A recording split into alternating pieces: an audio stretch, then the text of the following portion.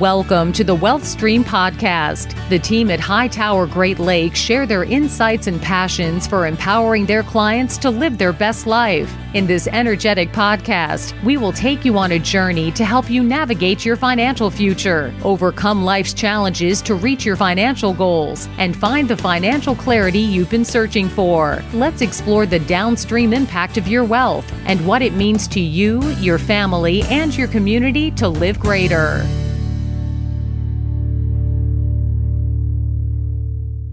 Hello and welcome to the Wealth Stream with Tim Scannell from Hightower Great Lakes. Tim, what's going on? Not much. It's right before Thanksgiving when we're ready to record, so I'm looking forward to the holidays, and things are good.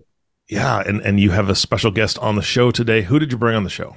So today I brought on Stephanie Link. You know, we've talked a lot in the podcast about our wealth management formula, focus on wealth transfer, wealth protection, charitable giving, wealth enhancement, and to most of our clients, the investment process is critical, as well as what we call our professional network and our relationship, with our team. So today I wanted to introduce the listeners to a professional, Stephanie Link. She works with our team, not just on helping us manage the portfolios and the assets for our clients, but also with helping us communicate what's going on with the market, with the portfolios, how we're responding, et cetera. So I'm very excited about bringing Stephanie on. I'm a big fan. So that's who we're bringing on today. Oh, I'm so excited. Stephanie, thank you so much for being on the show. I know that Tim has got a lot of things that you guys are going to be discussing, and I'm here to listen along with the audience. So thank you so much. Thank you for having me. It's great to be here. Yeah. So I'll just start by just saying, you can Google Stephanie and find all the cool stuff about, the chief investment strategist and head of investment solutions, et cetera. But what I wanted to talk about a little more about is getting to know Stephanie a little better, because we talk about, Stephanie doesn't know this, but her ears are probably burning all the time because we reference her and talk about her and about things she provides to us with our clients literally 5-6 times a day with different meetings. So maybe, Stephanie, you can start by just giving us a little background on, how did you get into the industry, kind of your background? Sure. And again, thanks so much, Tim, for having me. So I'm in the business for 30 years. My family, they pretty much all of them were in the business as financial advisors. There's a firm that no longer exists, but they all started at a company called Dean Witter. Oh, sure. Yeah, so way back in the day, and then they merged with Morgan Stanley. So they started there, and they have all been in the business for a very, very long time. And when I was young, as an intern, I actually would work for them and cold call. And kind of realized right away that I didn't want to cold call and I didn't want to be in that part of the business on the retail side. So I actually, after I graduated college, I went to the institutional desk, and I was in the institutional sales business. So more marketing analysts and talking to several of their clients, meaning pension funds and mutual funds and hedge funds, and just marketing the analysts and the research that they provided. And I got hooked. I got hooked on research. I enjoyed learning about companies. I enjoyed learning about the business. Every day is very different. So I spent 16 years on the sell side as an institutional salesperson. I eventually became a research director. And then I wanted to figure out if I could run money, because I really enjoyed it. And so I was introduced to Jim Cramer. We had a mutual friend, and Jim was looking for someone to be a portfolio manager. And I know you know this, Tim, but it's kind of hard to go from the sell side to the buy side. It's very different in terms of the qualifications that you need. And he was willing to take a chance on me. We met for 30 minutes and he hired me on the spot. And I worked for him and I ran his charitable trust for 7 years. And then I went to Nuveen and I ran a large cap core portfolio there, very similar to what I was doing with Jim, just much more money, and worked there for 5 years. And then I became the global research director as well. And then I stepped back and said, well, what do I want to do going forward? I want to be in an area of the business and the industry that's growing. So the sell side, I don't know if people know this, but it's very competitive and it's very hard to get paid for the research. While it is quality research, it's very hard to get paid. On the buy side, you have fee compression, right? And you have passive versus active. And so I kind of wanted to find a place in the financial services industry that was growing. And so I looked at the independent wealth management business and was very excited about what I saw there and the opportunities. And I think the growth in this business, and I think you're in the second or third inning at this point in this part of the industry. And of course, I wanted to be at one of the very best independent wealth management companies. And so I did some research, and Hightower was absolutely on the top of the list. And I just linked into our CEO and asked him if he wanted to have a coffee, and we did. And here I am. See, so you are a good cold caller then. It always comes around full circle, right? This is very true. Very, very true. Yeah. And I will just say I've been with Hightower since 2008. So that's like a 14-year marriage. And I would say that one of the things that they really do well is provide great resources. And you've been one of them. So I really appreciate it. Thank you. It's really the size and the scale that Hightower has now. I only can imagine what it was like when you first joined. It's changed so much, and in such a good way, I think. Yeah, I think the founder originally told me that it's like building an airplane while you're flying. So, and it was. It's a lot more advanced now, I must say. That's very true. So one of the things I think we are in the retail side, we're, as you can imagine, with the markets as they are this year, we're running 30 meetings, 40 meetings a week with clients, and I just wanted to throw out some ideas or questions that we get that maybe you could address for us. Why is inflation, why are interest rates just throwing the market into uncertainty so much this year compared to maybe like in the last 12, 15 years? Yeah, I think that the reason is because it's so high and it's been so persistent, and it's been the opposite of transitory, right? We had a Federal Reserve that was very stubborn in terms of changing their tune in terms of monetary policy. So they did what they needed to do, Tim. And I think you would probably agree that when we shut the economy down, they had to act very, very swiftly. And they did. They cut interest rates. They had a program in terms of the bond program of QE, quantitative easing. And so monetary policy was so accommodative for about 3 years. And we all know that when you raise interest rates or you lower interest rates, it's not instantaneously felt. So all of these programs that were put in place, including the fiscal policies that were put in place, there was all kinds of money sloshing around in the system. And that's very favorable for what we call risk assets. And it was, right? In the last 3 years, we had a compounded annual growth rate of 28%, largely because of all of this monetary and fiscal policy being put into the system. Well, this also led to inflation. And it not only in goods inflation, but services inflation. And on top of that, you have supply chain issues. On top of that, you have China that can't decide if they want to open or close. And on top of that, you have the war. So there's so many things that happened at the same time. And the Fed was really too cautious, I think, in what they were doing. They should have been starting to tighten policy, meaning raise interest rates, stop buying bonds. They should have done that a year ago. And they only started in March of this year. In fact, they were buying bonds in March of this year. I mean, it's remarkable that the accommodation. And I just want to give a number out there because it's just staggering to me. If you add up all the monetary and fiscal policies that were put in place, say in the mid 2020, June 2020, so when we were in the heart of COVID and closures and all that sort of thing, if you added up both monetary and fiscal policies that were put in place, that was 60% of GDP. Wow. That's a lot, right? So back in 2008, the great financial crisis, they added, if you added fiscal and monetary policies together, it was 5%. Wow. So you just see that. So it's the magnitude. So that's why we didn't see and feel the inflation for a while. And now all of a sudden, about a year ago, we started really talking about, inflation's going to be a problem given all of this accommodation. And that's really at the end of the day, they always say, and you know this phrase just as well as I do, you don't fight the Fed, You don't fight the Fed. You don't fight the Fed when the Fed is raising interest rates, and you don't fight the Fed when they're being more accommodative. When they're being more accommodative, that's very positive. When they're being more restrictive, that's where we struggle. And quite frankly, that's why the markets are struggling this year, because we are doing this reversal of policy. So we're not going to have as much fiscal policy. And now with gridlock, probably even less.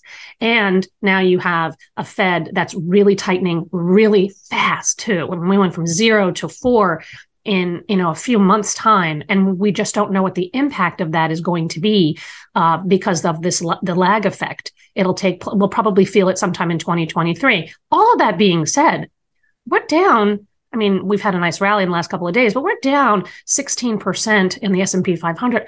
We're discounting a lot of bad news, right? Because the market's a forward-looking indicator.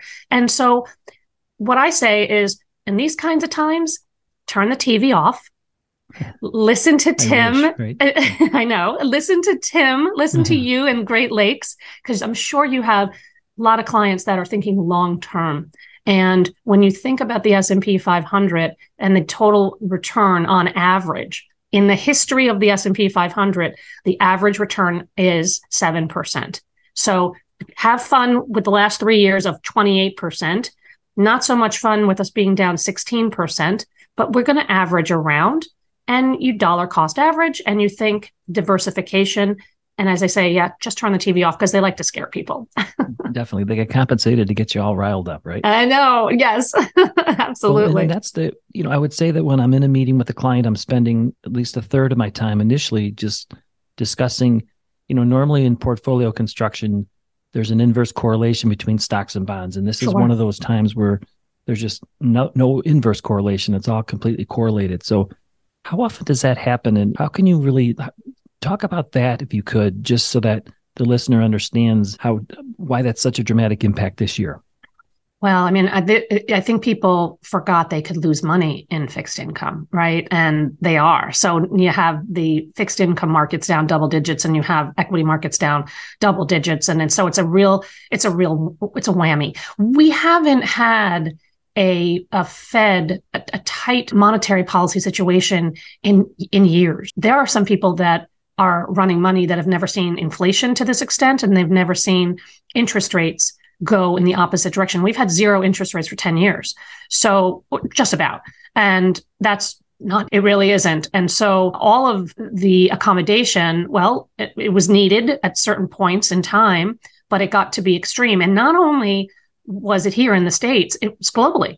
Right. I mean, everybody was 0 interest rate policy for years. And so, again, that kind of feeds on itself. And unfortunately, because you have the uncertainties on recession or not, that's going to hit. And what that means to, at the end of the day, the economy will impact earnings. And that's on the equity side. Well, on the interest rate side, when you're raising interest rates, that obviously is negative for the bond market. So you have a double whammy going on. And that being said, for a very long time, there was no alternative.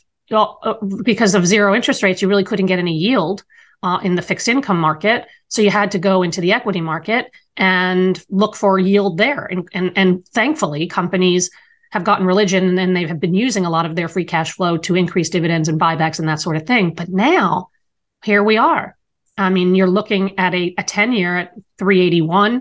You're looking at a 2-year at 433. And so to the short end, actually, there is now an alternative if you want to participate, even the 30-year at 401. So I think there is an alternative. And oh, by the way, you could actually just sit in cash too, right? You couldn't sit in cash before, right? So there's a lot of places now you can go. And I think if you have patience, and I'm sure you have guided your clients on the fixed income side, to have a ladder portfolio. And I think what we've been doing in Investment Solutions has been much more on the shorter end, medium end, like 2, 5, 7 year, because that's where you can get the yield. And I don't think you need to go down quality wise at all at this point. So, this is very, very strange. It's a very strange time.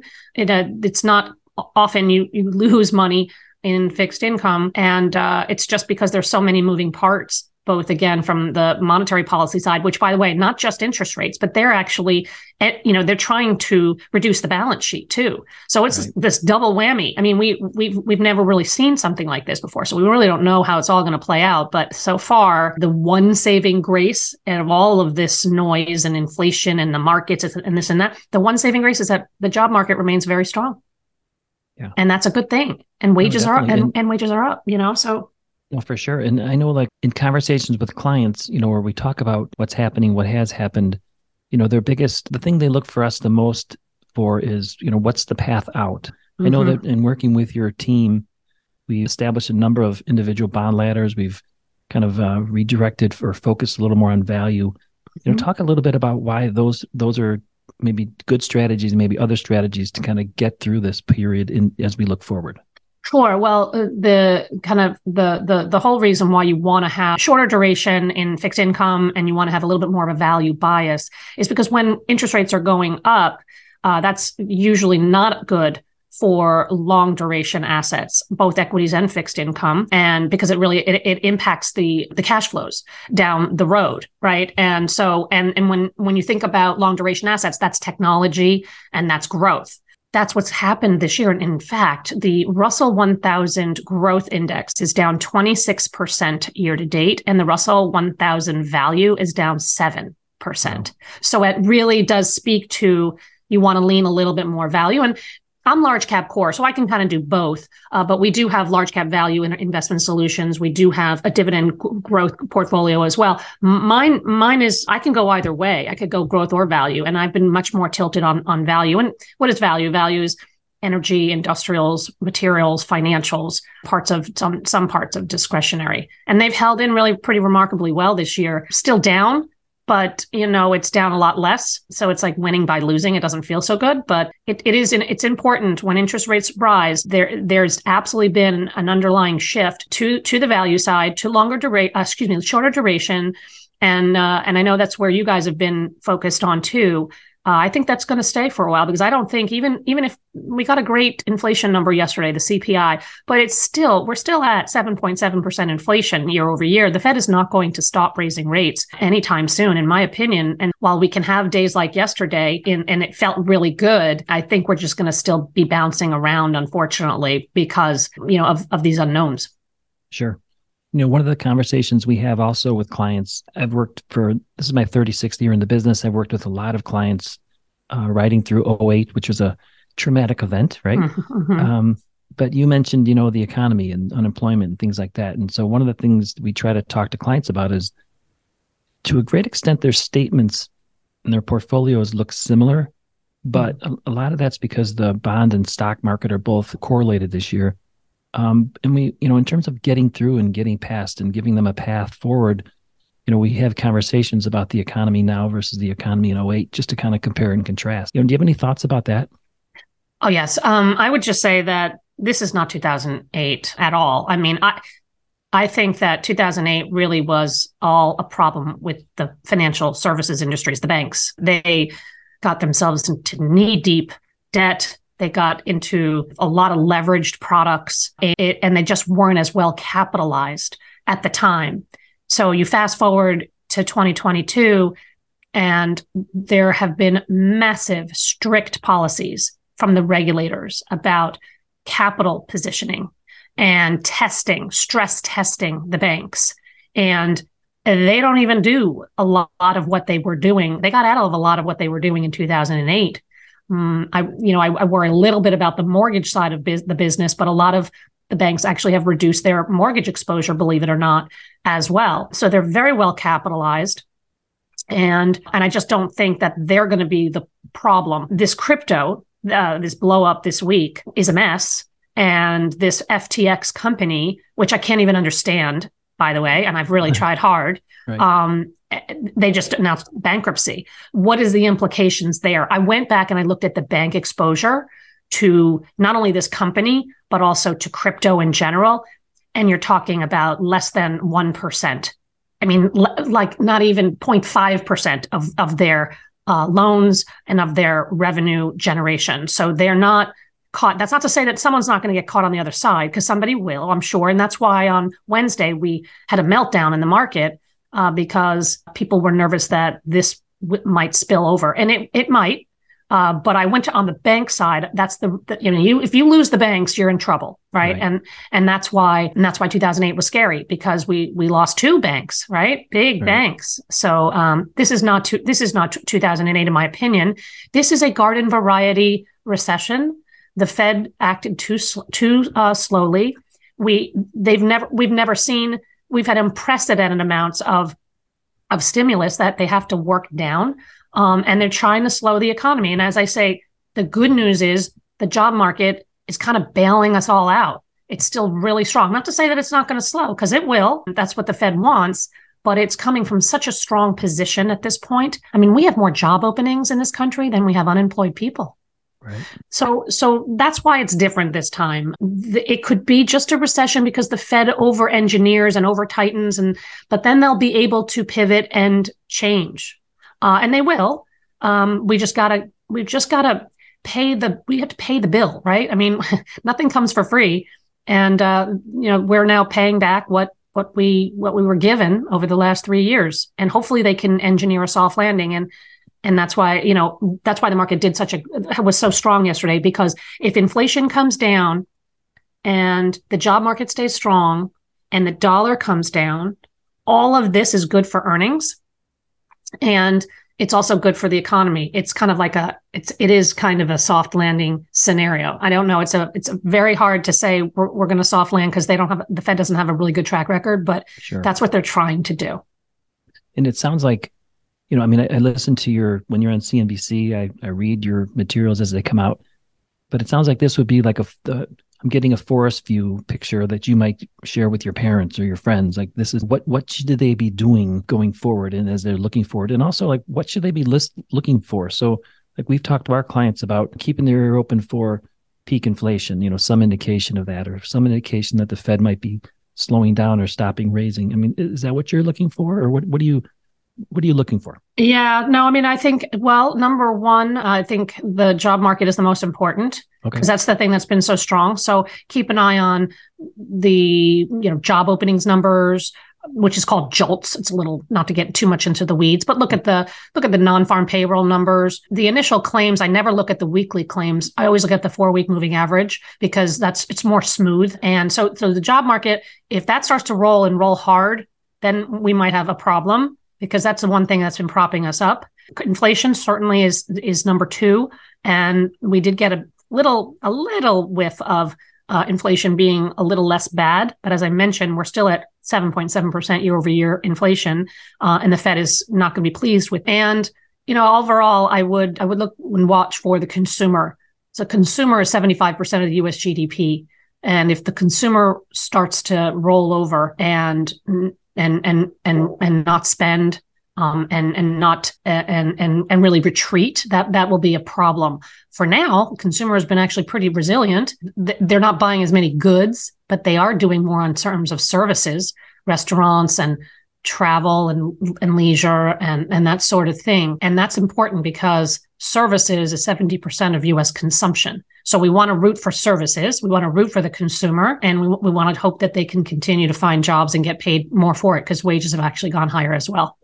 Awesome. So I'm going to just switch with kind of a final question that's a little different off topic, but when I graduated from college and I studied accounting, I would say when I was in the accounting program at University of Illinois, at the time, more than half of the CPA candidates, fellow students, were women. And then when I entered the Big Eight at the time, the Big Four now, and worked in public accounting, it was the same way. When I entered the investment world, the wealth management, financial planning world, it really is not that way at all. It's very male dominated. So you obviously had great mentors, like you said earlier, with family in the business and people who helped. But if you were to talk to younger Stephanie coming out of college, going to college, how would you talk? What would you say to somebody, a woman who's looking to get into the industry and kind of break in like you have? Yeah, it was not easy. When I told you my first job was on a trading desk, I was only one of 3 women on a trading desk of 500 men. Yeah. So to your point, yes, it has come a long way for sure, but we're nowhere near where we need to be. Not only did I have mentors in my family, I was very, very fortunate throughout my career to have mentors. My first job, sitting on that trading desk, I was sitting next to two men, of course, in the business for 30 some odd years, and they just taught me everything. And I think it's really important to find mentors to help, not only to help teach you the business, but to kind of coach you in your career. I had no idea what I wanted to do. By the way, my first job, I didn't even know really what institutional sales was. I had no idea. So they taught me at such a young age, and that was so helpful. Secondly, my father, who been in the business a very, very long time, he said, I don't really care what you do. I want you to be happy, but I also want you to be financially independent. And this industry, you can be financially independent. And I think that is so important. It's such a powerful thing that you can do whatever you want to do, and you have to work hard at it, but it is very rewarding. Now, I think that what I love to run money, you love to do what you're doing in terms of advising. Any way you look at it, if you enjoy it, that's important, right? I mean, you have to be happy at what you're doing. And I also find I learn something new every day. And so I would say, if you're interested in this business, seek out people that can help you and can coach you and can guide you, and find a piece of this part of the business that can make you financially independent. It's very rewarding. And also find a firm that values both work and non-work, right? It's very important. I know growing up, I was just 24/7 work. The one of the many things that are so great about Hightower is they really do want balance. They want work and life balance. And that's very important too. You've got to stop and smell the roses along the way. Yeah, I agree with you totally. I look at us all as entrepreneurs, business owners, but at the same time, you can't just do it yourself. You have to really leverage Hightower, companies like Hightower, because they bring you best practices. They give you the opportunity to collaborate with some of the best in the business, and they give you the resources you need to really serve your clients better. Plus, it's more cost effective. I mean, we made the decision when we merged 3 practices 4 years ago to become Hightower Great Lakes that to remain small, to remain boutique, we each needed to be part of a larger organization. So we can be independent, but at the same time, we also need to leverage, these technology firms, especially because of the world we're in. You just have to be partner with a great firm. And this is one of the best in the business. It's really it's fun to see, even in the 2.5 years I've been at the firm, how much we've done in terms of growth and M&A and organic growth too. So it's been a pleasure. Awesome. So if there's listeners out there I know who follow you, you have a big following. In fact, we've had, I think, 2 examples of people have just reached out to us to work with us because they wanted to work with you. So thank you. Oh, great. But I would just say, if they want to follow you, reach out to you, what's the best place to do that? Sure. Well, I'm on LinkedIn. Absolutely. My handle is Stephanie_Link. So I do accept everybody. And I do have some conversations with people. And I do also put a lot of my written work and my video work on LinkedIn as well. So you can take a look and see if you're interested there. Awesome. Well, thank you so much for being on the podcast. I can't tell you how happy I am. And actually, all my partners were looking forward to this. So I know this will probably be the most listened to, downloaded podcast we do all year. Thank you. Oh, thank you, Tim. It was such fun. I can't wait to do the next one. Awesome. Thank you. Okay. Take care. Well, I had a bunch of fun too. This has been great. Stephanie, thank you so much for being here. I don't have any doubt that this is going to be one of the most downloaded ones Tim's has. Tim, again, you facilitate such a great podcast. Thank you so much. Of course, our last thank you is for you, the listening audience. Thank you so much for tuning in and listening to the WealthStream Podcast with Tim Scannell. If you have not subscribed to the podcast yet, please click the subscribe now button below. This way, when Tim comes out with a new podcast, it'll show up directly on your listening device. We humbly ask that you share this podcast, rate it, and leave a review, as this actually does help others find the show. Again, thank you for listening today. For everyone at Hightower Great Lakes, this is Eric Johnson reminding you to live your best day every day. And we'll see you next time.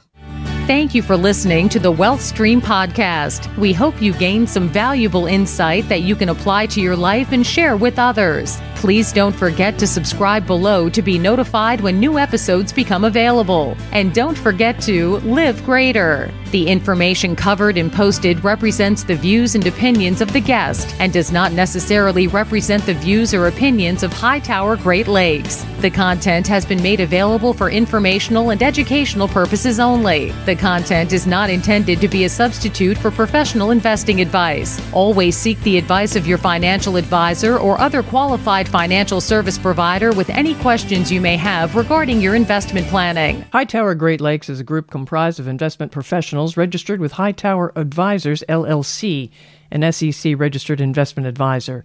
Some investment professionals may also be registered with Hightower Securities, LLC, member FINRA and SIPC. Advisory services are offered through Hightower Associates, LLC. Securities are offered through Hightower Securities, LLC. This is not an offer to buy or sell securities.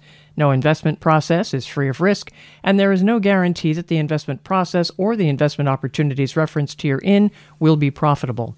Past performance is neither indicative nor a guarantee of future results. The investment opportunities referenced herein may not be suitable for all investors. All data or other information referenced herein is from sources believed to be reliable.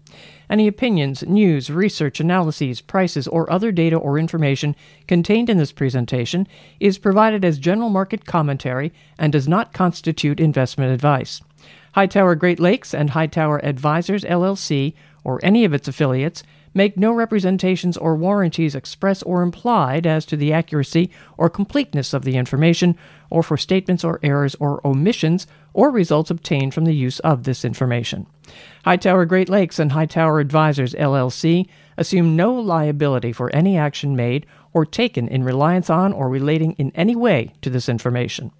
The information is provided as of the date referenced in the document.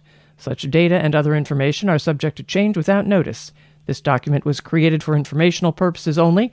The opinions expressed herein are solely those of the authors and do not represent those of Hightower Advisors, LLC, or any of its affiliates.